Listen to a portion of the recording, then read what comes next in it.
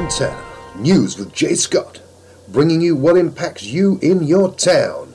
Here's Jay. Governor Steve Bullock says he will not announce his plans for the 2020 election, if any, until the end of the legislative session. At a news conference on Wednesday, Bullock said his focus is on Montana's legislative session and his proposals for continuing the state's Medicaid expansion program and publicly funded preschool. He says he has no immediate plans to travel to early voting states. He has made multiple trips to Iowa and New Hampshire in the past.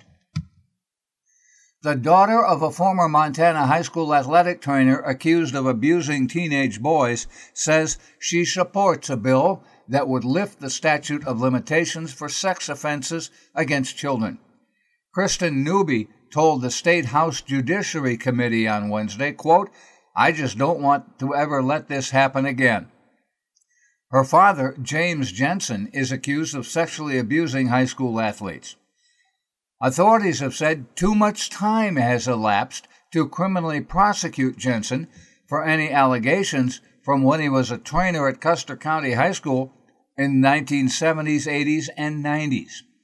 Jensen is facing separate charges related to possessing child pornography.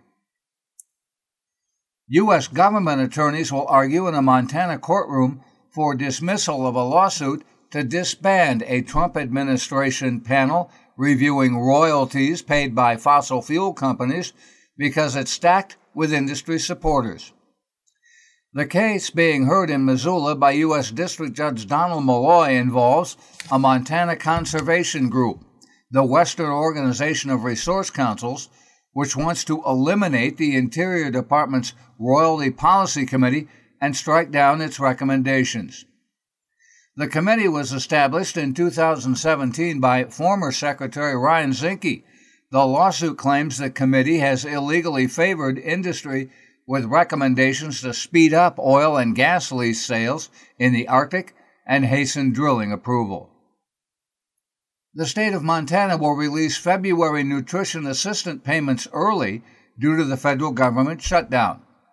Low-income residents should be their Supplemental Nutrition Assistance Program payments for February showing up on the electronic benefits cards by Thursday. The Department of Public Health and Human Services warns, however, that the payments are early and must last through February. They're not extra payments. The U.S. Department of Agriculture authorized states to make early payments because the agency is only funded for 30 days after the December 22nd government shutdown. U.S. Senators John Tester of Montana and Michael Bennet of Colorado have asked the Bureau of Reclamation, the BOR, to speed implementation of the Agricultural Improvement Act of 2018, the Farm Bill. It legalizes hemp cultivation nationwide. The new rules are being stalled by the federal government shutdown. Historically, hemp growers have been denied access to federally controlled water due to conflicting BOR, U.S. Department of Agriculture, and U.S. Department of Justice policies.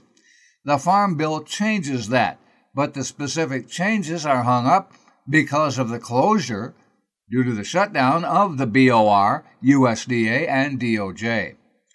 In a letter to BOR Commissioner Brenda Berman, Tester and Bennett urged the Bureau to ensure hemp growers can access water and irrigate their crops as the new law permits. Tester is the only working farmer in the Senate. He has worked for years to protect the hemp industry, which he says is poised to become a major player in Montana's agricultural community. He fought to remove hemp from the federal drug schedule and has introduced a bill to protect water rights for hemp growers. That's Made in Montana News. I'm Jay Scott. This is the Treasure State Radio Network.